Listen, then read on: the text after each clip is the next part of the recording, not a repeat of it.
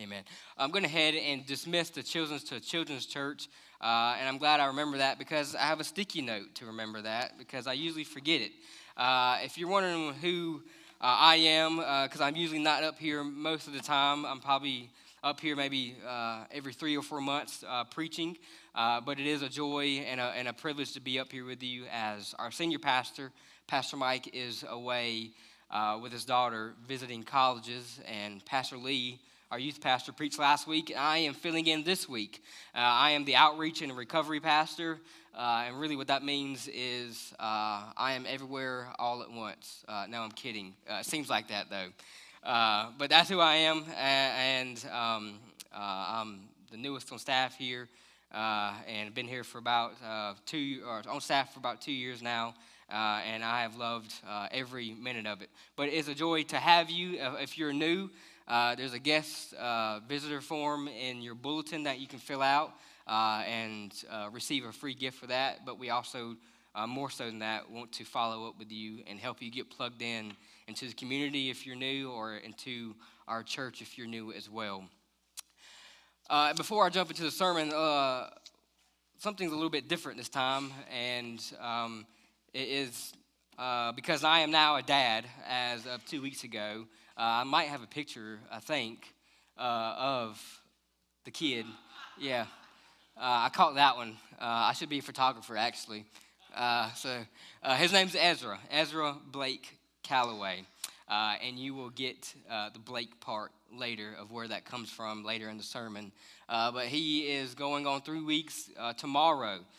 So he is fresh, but let me tell you, he's perfect in every way. He's a healthy baby. He was born 6 pounds, 11 ounces, and now he is 7 pounds, 5 ounces, and so he is growing, and praise the Lord for that. He is such a gift to my family and also to this church as well.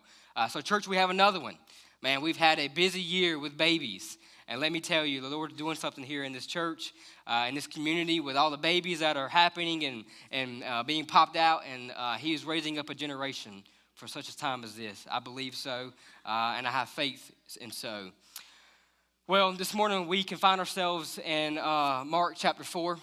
If you want to go ahead and be turning there, or if you have your Bibles, if you have your phone Bibles with you, turn there as well. I think it'll be on the screen as well. But if your life hasn't fallen apart at least once just yet, well, just wait. Okay, just wait. Because it will. Every one of us faces trials and troubles when we sail into a storm. It may be a cancer diagnosis. Yeah, we're jumping in deep this morning.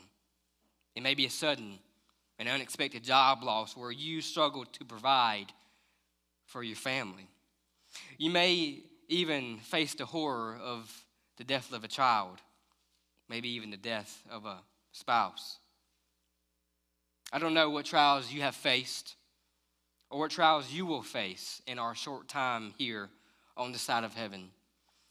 What I do know for certain is that all of us will face them in some shape, way, form, or another. Whether it's a physical storm, a thunderstorm, a hurricane, flood, tornado, you name it. Maybe many of you have been in such a storm. Some of us have storms of life, though, as I just mentioned. Some of us have trials of many kinds. Some of us, we experience just a couple. Some of us, it seems like we're always in a storm. Nevertheless, all of us will find ourselves in a storm in some way or another. It is just a matter of time. However, as Christians, those of us who profess Jesus and claim to have a relationship with him, how does knowing and having such a relationship with Jesus change the way we handle trials? When life is out of control, when that storm does come, how does it change the game for us? Is the question that we should be asking ourselves this morning. This morning we'll find part of the answer in Mark chapter 4, verses 35 through 41. Probably for many of you in this service at least, a very familiar passage. One that you've probably read over and over and have maybe become a little insensitive to it. You just know it by heart.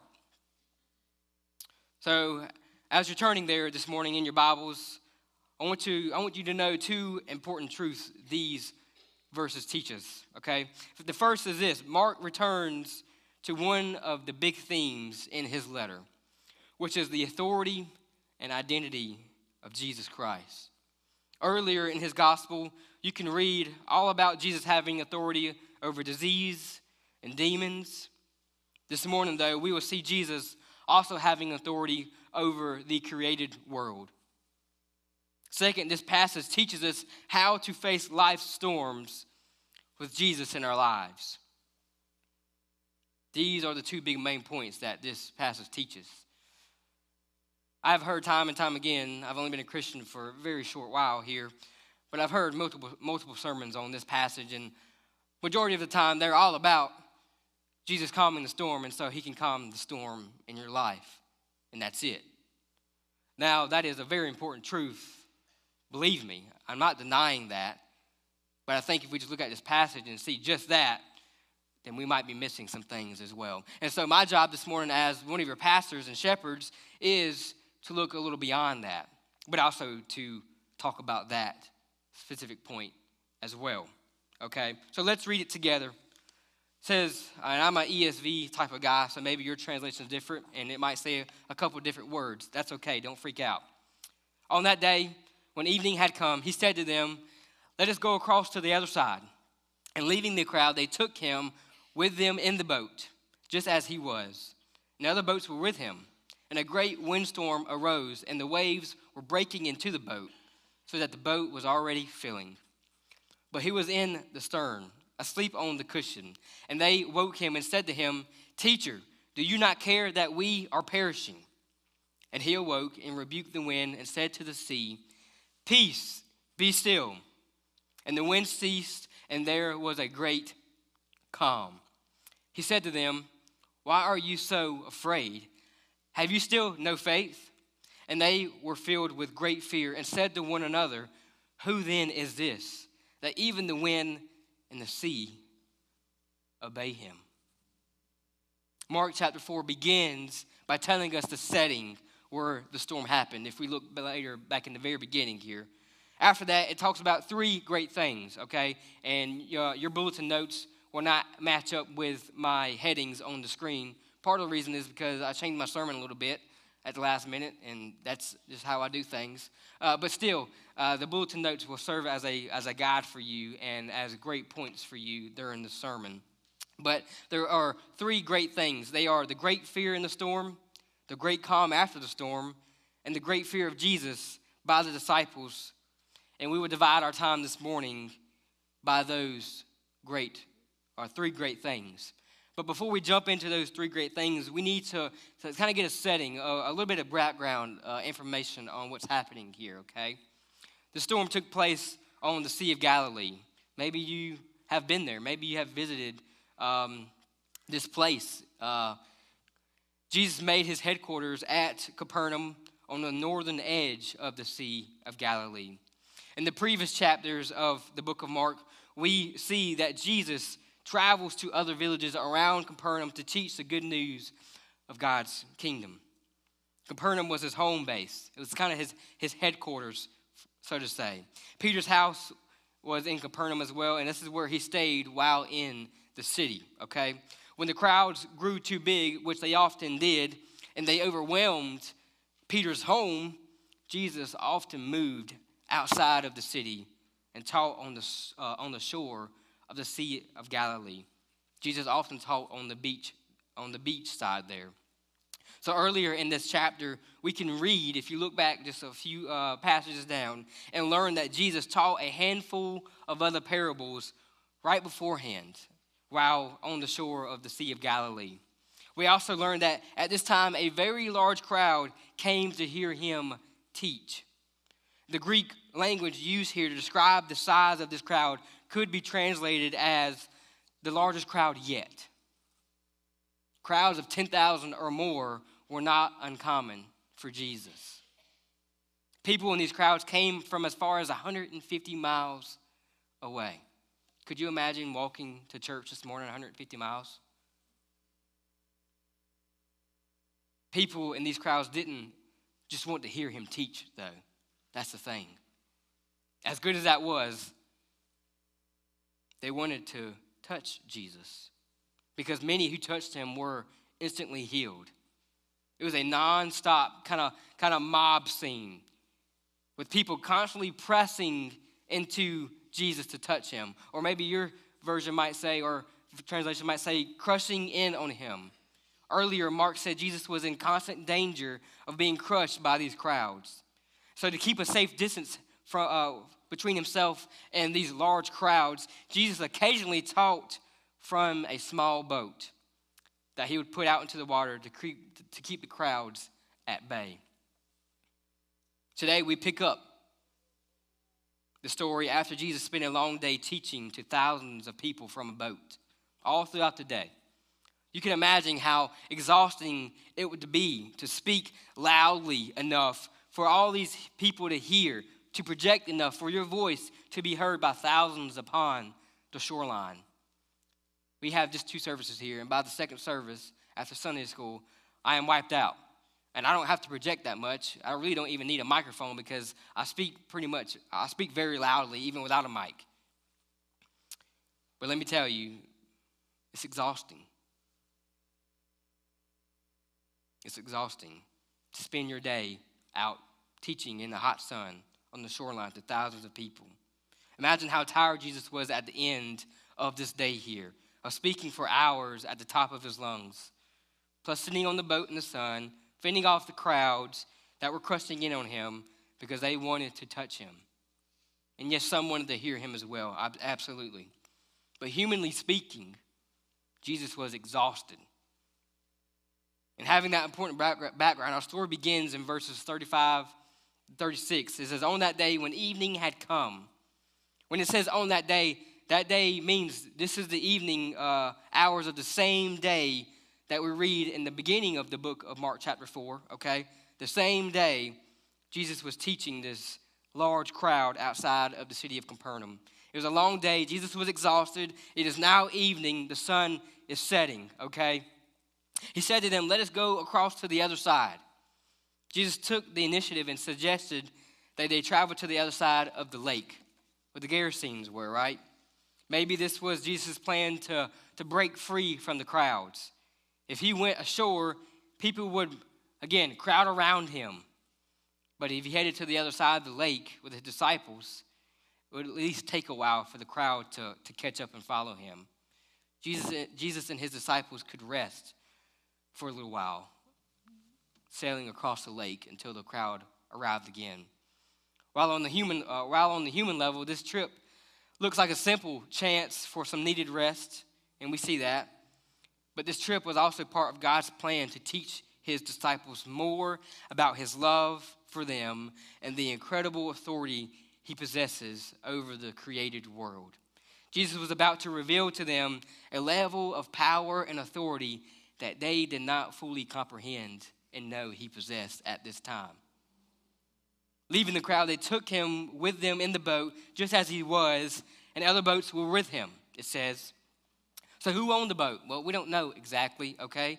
Maybe it was Peter, James, or John.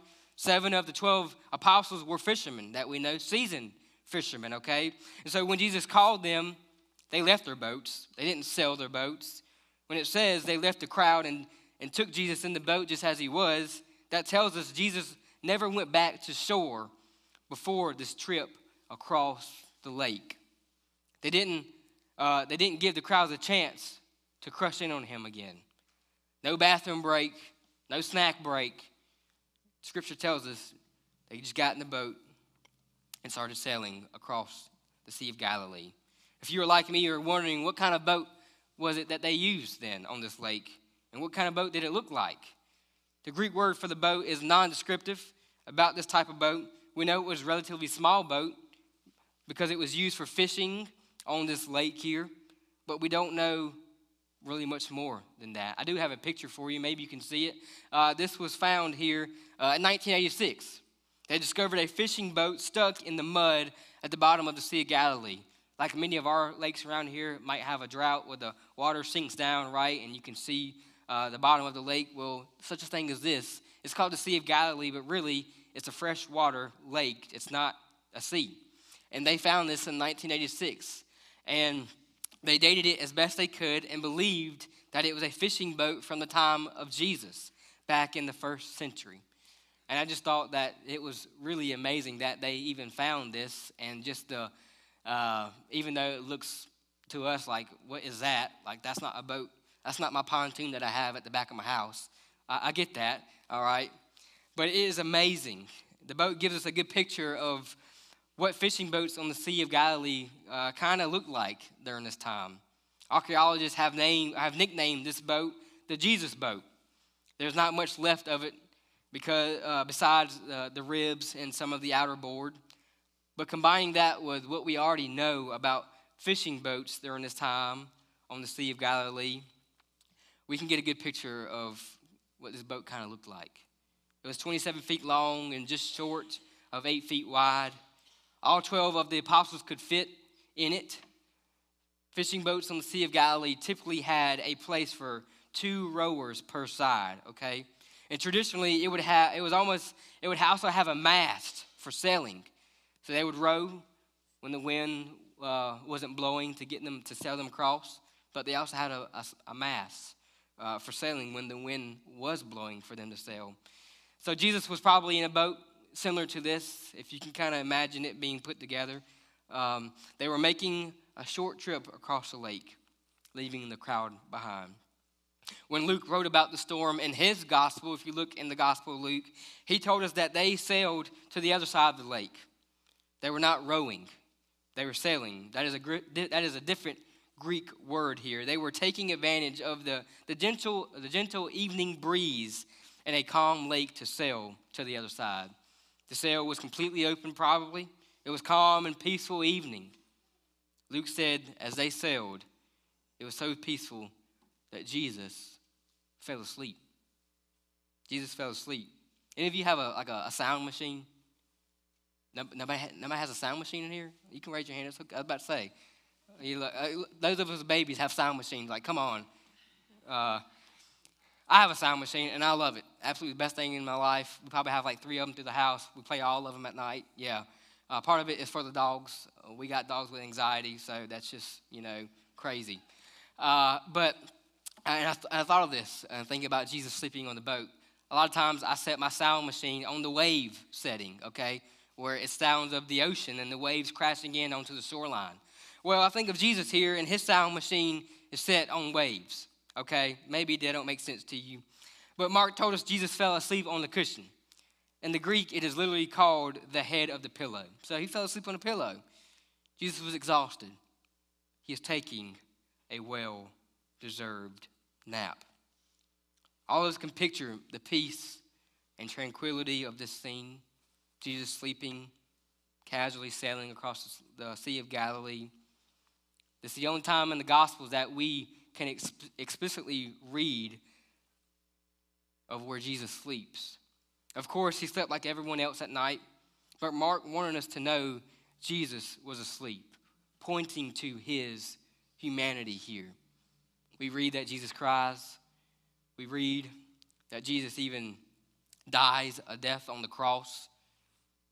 Time and time again, the Gospels and the Gospel writers point to Jesus' humanity, that he is like us in every way, except for our sinful nature. Jesus knew no sin. He was perfect and sinless. But yet, he can sympathize and empathize with us in every way because he was also fully human. We read that a great windstorm arose, and this is the great storm here that we're talking about of the next section here. A great windstorm arose, and the waves were breaking into the boat so that the boat was already filling. But he was in the stern, and the stern is the back of the boat, asleep on the cushion. And they awoke him and said to him, "Teacher, do you not care that we are perishing?" So when it says a great windstorm, or your translation might say a furious squall, the Greek term used to describe this type of storm here, again, it's not just a regular storm. This is a storm like no other. A great windstorm, a hurricane, or a cyclone type of storm. We're talking 70-mile-per-hour plus type of winds on this lake here. You might be thinking, well, how is that? This is just a lake. Well, if you've ever been to the Sea of Galilee, if you've ever looked at the landscape around this lake here is surrounded by a mountain range or a hillside almost, but also was surrounded by and close by the desert as well. So when you have the cool air coming over the mountain or the hillside and the warm air coming from the desert, and it mixes right here in this basin, because again, the Sea of Galilee, well, not again, but the Sea of Galilee is 700 feet below sea level. 700 feet below sea level. So here's this basin here where the air mixes. And you know, hot and cold mixes, it creates storms here. So Luke, when he recalled this incident in his gospel, said that the windstorm descended upon the lake. You can picture the wind racing down the slopes and dropping on Jesus and his disciples unexpectedly with their sails up, fully open, just casually sailing. The wind kicked up, waves so large that they were breaking into the boat. And we see the boat was already filling. The Greek here could be translated as the boat was currently full. That means the waves were so big, they broke into the boat and flooded it. At this point, with the wind and the waves, bailing water here for the disciples with a bucket was not an option. They realized that death might be around the corner. We see complete panic set in for the disciples here. Remember, most of the disciples also were experienced fishermen. They were seasoned fishermen who spent their lives on this lake fishing. They've probably been through many storms. But yet, this one seemed like this was one like no other. They were convinced that they were going to drown. Your scripture might say that. Do you not care if we drown? Do you not care if we die, if we perish? In Matthew's account of this storm here, he described the waves of the storm as megaseismos. Seismos in the Greek word is where we get our English word for seismic. Seismic activity, as you know, is earth-shaking activity, earthquakes. These waves are so large that they were earth-shaking in nature. Again, I'm just trying to get you the picture of this here, to see how great the storm was. And even you can see storms today.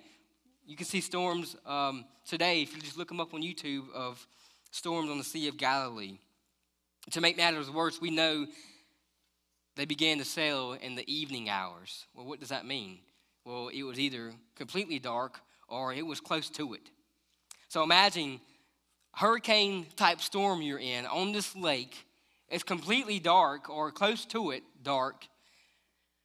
There's no seatbelts on this boat. Okay, this is not your pontoon. And they were being tossed to and fro. The boat's sinking. And they're in a panic. I tried to imagine what it might felt like. I haven't been on many boats, and I haven't been on a cruise ever. And haven't been out on a boat in a storm, so I lack experience here. The closest I could imagine was riding a large roller coaster at an amusement park. And it's completely black, though. Like you can't see anything, but you're on this roller coaster. You're diving straight down one moment and then straight up the next. Next is a sharp right turn and a loop-de-loop and then a left. And all this was taking place with no seatbelts and a good-sized body of water. Can you imagine the panic? Does it seem real to you? And yet, where was Jesus here in this storm? Well, his sound machine got a little intense, and it turned into a storm. He was asleep on the cushion still, though. Jesus was in the back of the boat, asleep during all this, and he stayed asleep, as Scripture says. It looked like Jesus didn't care, or maybe he was just so exhausted. Everybody been so exhausted, like you just slept through everything, it seems like. I mean, just everything. That's probably going to be me today. I didn't sleep very much last night. It wasn't because of the baby. The baby slept just fine. But I was up all night. Yet Jesus was sleeping. They were about to die. They were in danger. Jesus wouldn't even open his eyes to see what was happening. But yet finally the disciples summoned him. They woke him up. There was nothing wrong with the disciples waking Jesus. But notice the words they used here. Teacher, do you not care that we are perishing? Matthew, I think, says Master. Luke says Lord. And all those titles are in honor of respect of who Jesus was. but yet can you hear the tone? Even in their respect, teacher, master, Lord, and probably some other words maybe that they, titles that they called him as well, other disciples. Can you hear the accusatory tone? Jesus, we are about to die, and you don't even care what's about to happen to us. They thought Jesus loved them. They thought that Jesus called them out. He chose them, right? Jesus was pouring his life and ministry into them, so he must have cared for them, right? Then when they needed him most, it looked like Jesus didn't care about them. He was sound asleep.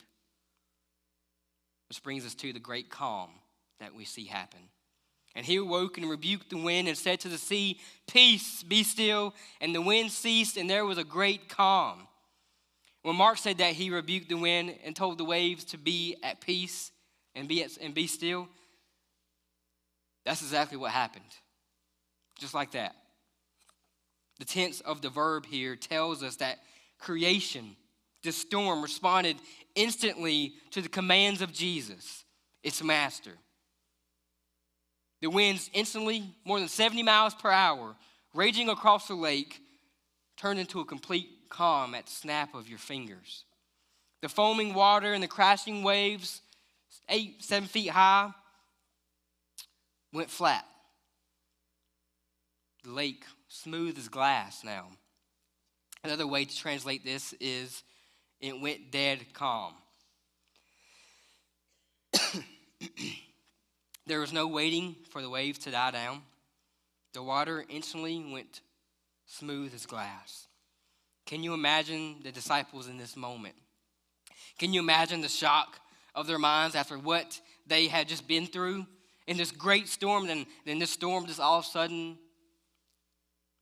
goes calm in an instant. The apostles, as Jews who knew their Old Testament very well, would have found their minds instantly rummaging through the Old Testament, the Bible that they knew, for passages of Scripture that would help them understand what just happened here. Who is this man? There is no other conclusion other than God himself is the only one who can do what just happened. Again, they've been learning about Jesus here. He's a great teacher, and he can do miracles, heal people, cure diseases.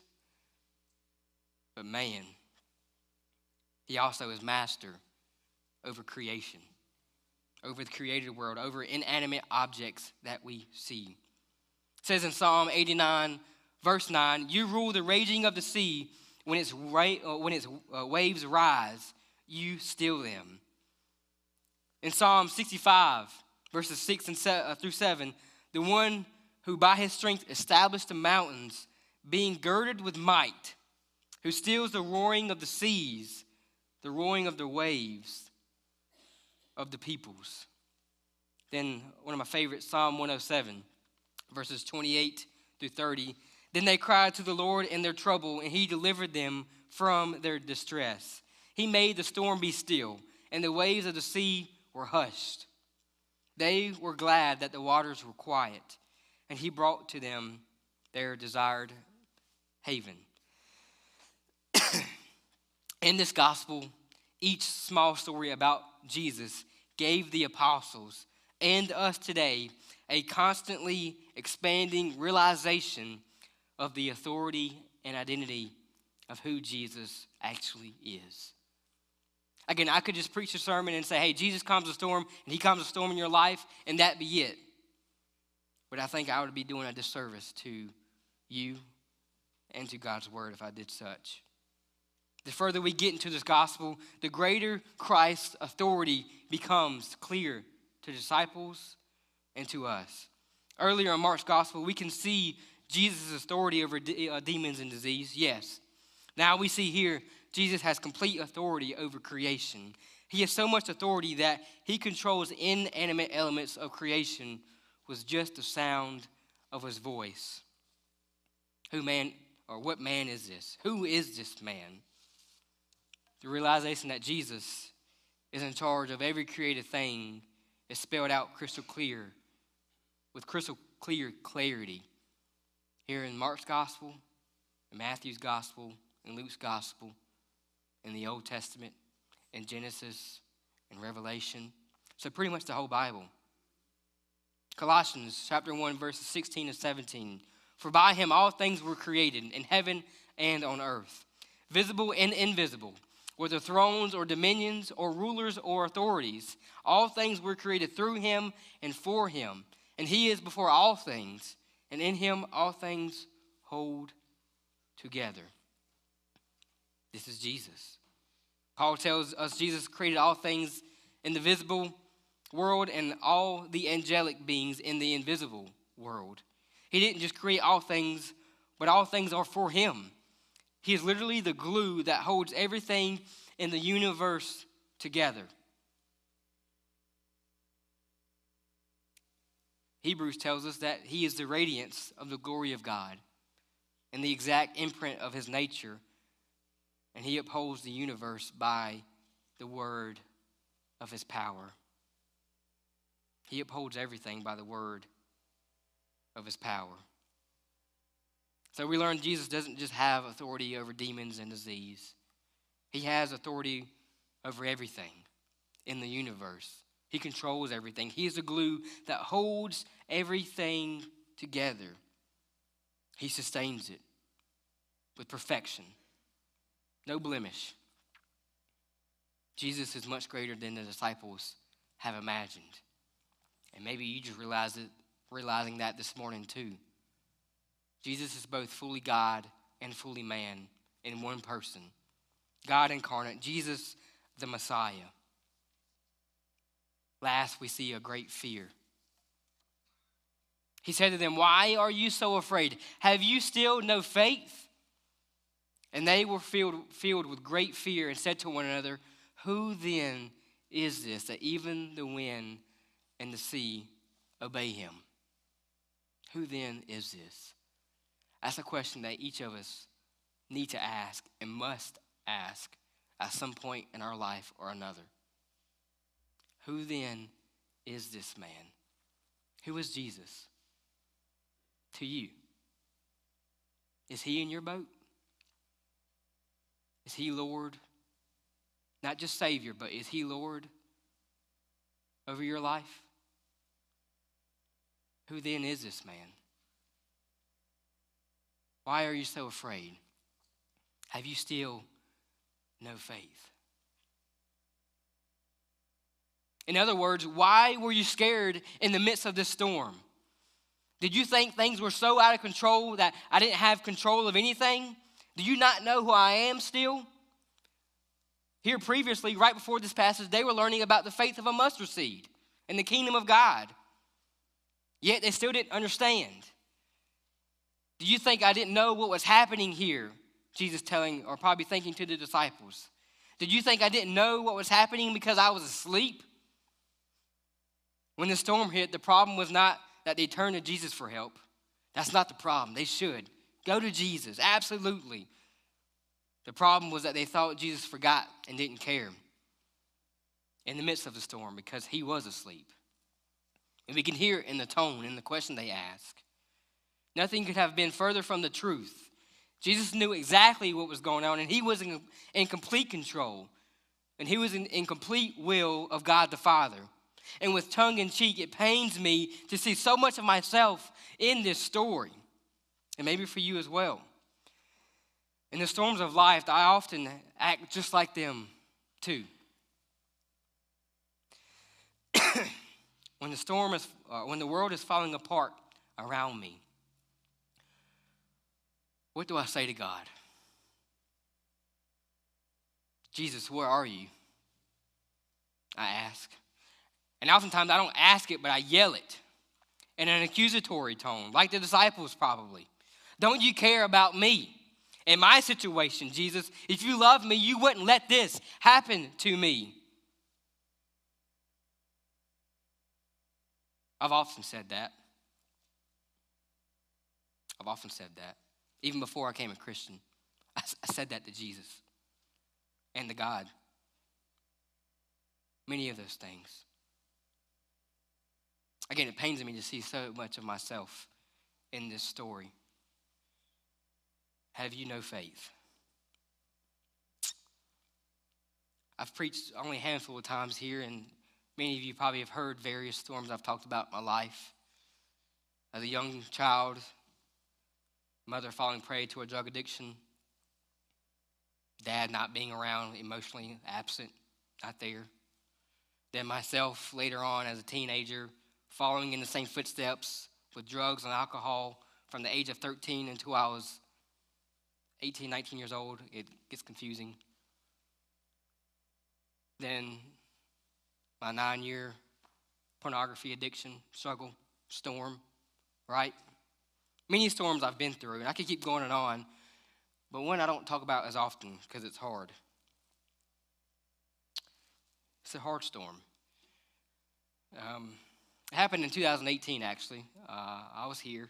Well, I wasn't here at this church yet, but I was at SWU, right down the road, if you know where it's at. And we were just moving in back into our sophomore year for college. Me, my wife, and I. We weren't married at the time. We were engaged. But we were just moving back in, getting ready for the school year, sophomore year. And we had a big storm hit. One like this. 70-mile-per-hour winds, just tragic, out of nowhere. We get a call as we're moving in one day that my wife's brother took his own life. Out of nowhere. A big storm. Suicide. The things we don't like to talk about from the pulpit often. And as much as it was a storm for me, I didn't realize how big of a storm that it would be for my wife. Because at the time, I was having a mountaintop experience. I had just given my life to Christ around that time, and I see how the Lord worked in that because she needed me. And I was a young Christian and just young and ignorant of many things. And the grieving process has been long and hard over the past couple of years. And the hardest thing has been not being able to help. Not being able to take away the pain, the hole there in her heart. Seeing her nights, weeks, months, just cry until she could not have any tears left to cry. And getting mad. And not even that mad at God sometimes. You probably would think I'm disgusting, but mad at her. Because it's 6 months, it's 8 months, it's 2 years, and I think you should be over this by now. Yeah. But really, I was just frustrated because I couldn't help. All I could do was just pray. And I sounds like, again, I was ignorant. I was a young Christian, still am. And I thought I needed to do more. Men, most of us were fixers. Like, we wanted to get things fixed and move on. Yet, and part of us are still in that storm today. It's always with us. It's always on our backs. It has gotten easier. The Lord's been gracious to us. Man, he's been gracious. Actually, I made this book for her one Christmas. I forget when it was. Maybe you can see it. I don't know if you guys can see it. And on the front it says, "Your story isn't over yet." And it has a semicolon there, and that's kind of the symbol for suicide. And it's just a book I made for her of pictures of him, old Facebook posts, old text message threads. She said, "I've been depressed lately, and on my way from home, work tonight, I started crying."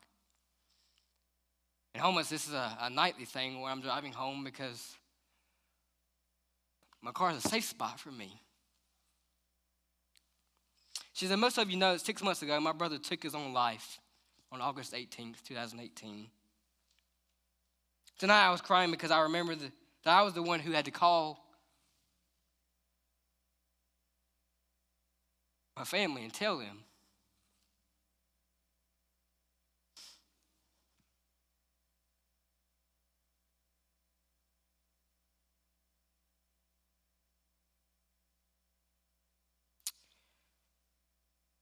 She said, I was thinking about the day before, August 17th. The day before. Blake, her brother, kissed me on the cheek, hugged me, and said, I love you. for the last time. On his back, I have his obituary, comments, and everything.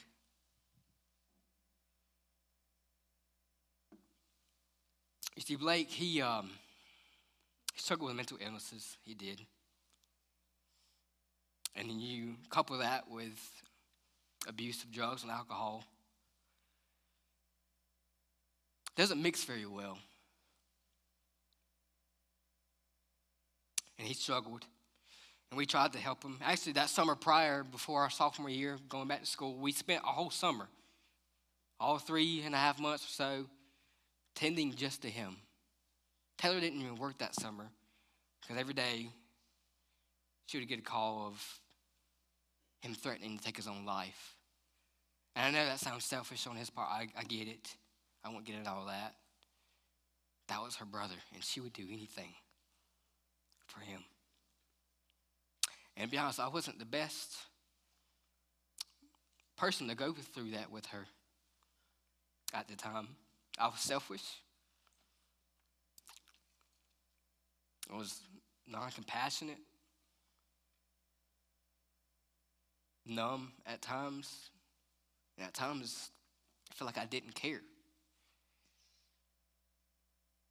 Storms, we all go through them in some shape, way, or form or another. They're inevitable. You say, when the storm hit, the problem was not that they turned to Jesus. Again, I was just received Christ at this time that Blake took his life. And I believe that was to help my wife, to help point her to the one who could help her. Because I couldn't. The problem was that they didn't care, that Jesus didn't care about them. Jesus did, and Jesus does, and he cares about you and your storm, whatever that may be for you. We all have different storms, and don't compare and contrast because you think, oh, well, this person's storm is greater than my storm. Don't do that. Jesus does care about you, and Jesus knew everything that was going on in this storm here with the disciples, and he knows everything that we are facing today. Nothing is out of his control. And we read that it says they were filled with great fear. The word for fear could mean frightened fear, but I think it doesn't necessarily mean that, like they were scared of Jesus. But no, it's the fear of the Lord that we read in Scripture about so often. The Greek word translated as fear could mean an astonished, blown away type of fear, like a sense of reverence here for the Lord Jesus. A sense of reverence that many of us today have lost, and much of the church today has lost. A sense of the fear of the Lord, reverence and awe of who he is. I think they were right to be of great fear. They were completely blown away by the power and authority that he had. First, they were blown away because Jesus silenced the wind and the waves instantly with his word.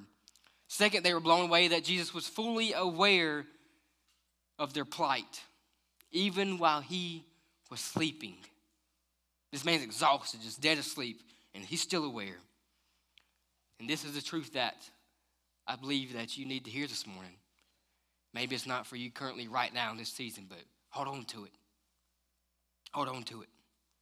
Jesus, as Jesus told his disciples, or just as Jesus told his disciples, they had nothing to fear in the storm because he was watching over them and caring for them. Jesus is watching over for us, caring for us. He is the good shepherd, and he is the great I am. He promises to care for us in all of our storms for life, in life. And often, when life falls apart, it feels like Jesus is silent. I know. I feel like Jesus was silent throughout these past 4 years. I've seen my wife cry herself to sleep at night, wondering where Jesus is. But yet, the scripture I've come back to time and time again, And it's given me the truth that Jesus is not asleep. He is fully aware. So 3 applications for you as we close out this morning here. They're right there on the screen. Some of it's cut off. It's okay. The first is Jesus has authority over creation. We know that. He is a God-man, both fully and divine. Fully divine. Both fully and divine. Both fully human and fully divine. The second is this. The apostles were just as safe during the storm when Jesus was asleep as they were in the calm when Jesus was awake. Did you get that? They were just as safe in the midst of the storm, waves crashing in when he was asleep, just as much as they were when he was awake. And so are we. So are we. Lastly, God uses storms and puts us in storms and sails us in the storms to mature us, to increase our faith, our love, our trust, and our reverence for him. For him. Let's close with these 2 verses here. Romans chapter 5. We rejoice in our sufferings. This is Paul. Knowing that suffering produces endurance. And endurance produces character. And character produces hope. And hope does not put us to shame. Because God's love has poured into our hearts through the Holy Spirit that he has given us. Lastly, in James chapter 1. Count it all joy. Not a little bit. Not part. Count it all joy, my brothers, when you meet trials of various kinds. Not saying might. It says when. Which means it's going to happen. For you know that the testing of your faith produces steadfastness. And let steadfastness have its full effect. That you may be perfect and complete. Lacking in nothing. Lacking in nothing. Again, I don't know if you're in a storm. Coming out of one, going into one. But he who began a good work in you will carry it on into completion. I believe that the greatest confidence that my faith can muster. Will you pray with me this morning? Father, thank you for this time together.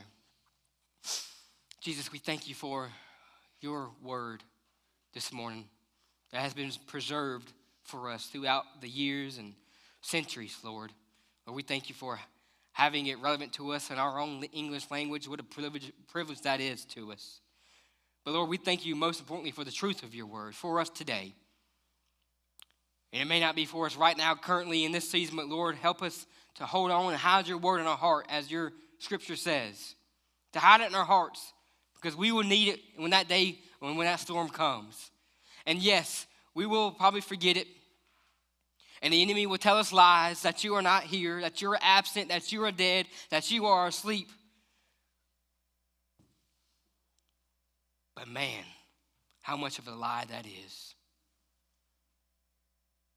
The same God in the Old Testament creating the world, the heavens, the sea, the sky, the land, the birds of the air, the beast, Adam and Eve. The same God we see here. Same God we see here. We thank you for that. That you're not just transcendent, some faraway God, but you are immanent. You're close with us. You're with us. When we're crying ourselves to sleep, you're with us. You're with us. So we pray that you continue to be with us. Lord, you give us ears to hear and eyes to see. In Jesus' name, amen. Amen. Well, thank you this morning for being with us. If you're a guest and I just did poorly, don't rate your Google rating on me. Wait till the senior pastor comes back, okay? Hey, it is a joy to have you, and it is a joy and an honor to be able to share God's word with you this morning. Go in his grace and peace. Hey, we have VBS tonight, by the way. I'm running games, and so if you want to see a big little kid, because I'm only 5'4", playing with little kids, then bring your kid to VBS tonight, all throughout this week, starting tonight at 6 p.m. to 8:30, going to Thursday night. It's going to be super fun. Again, thank you for being with us. Go in peace.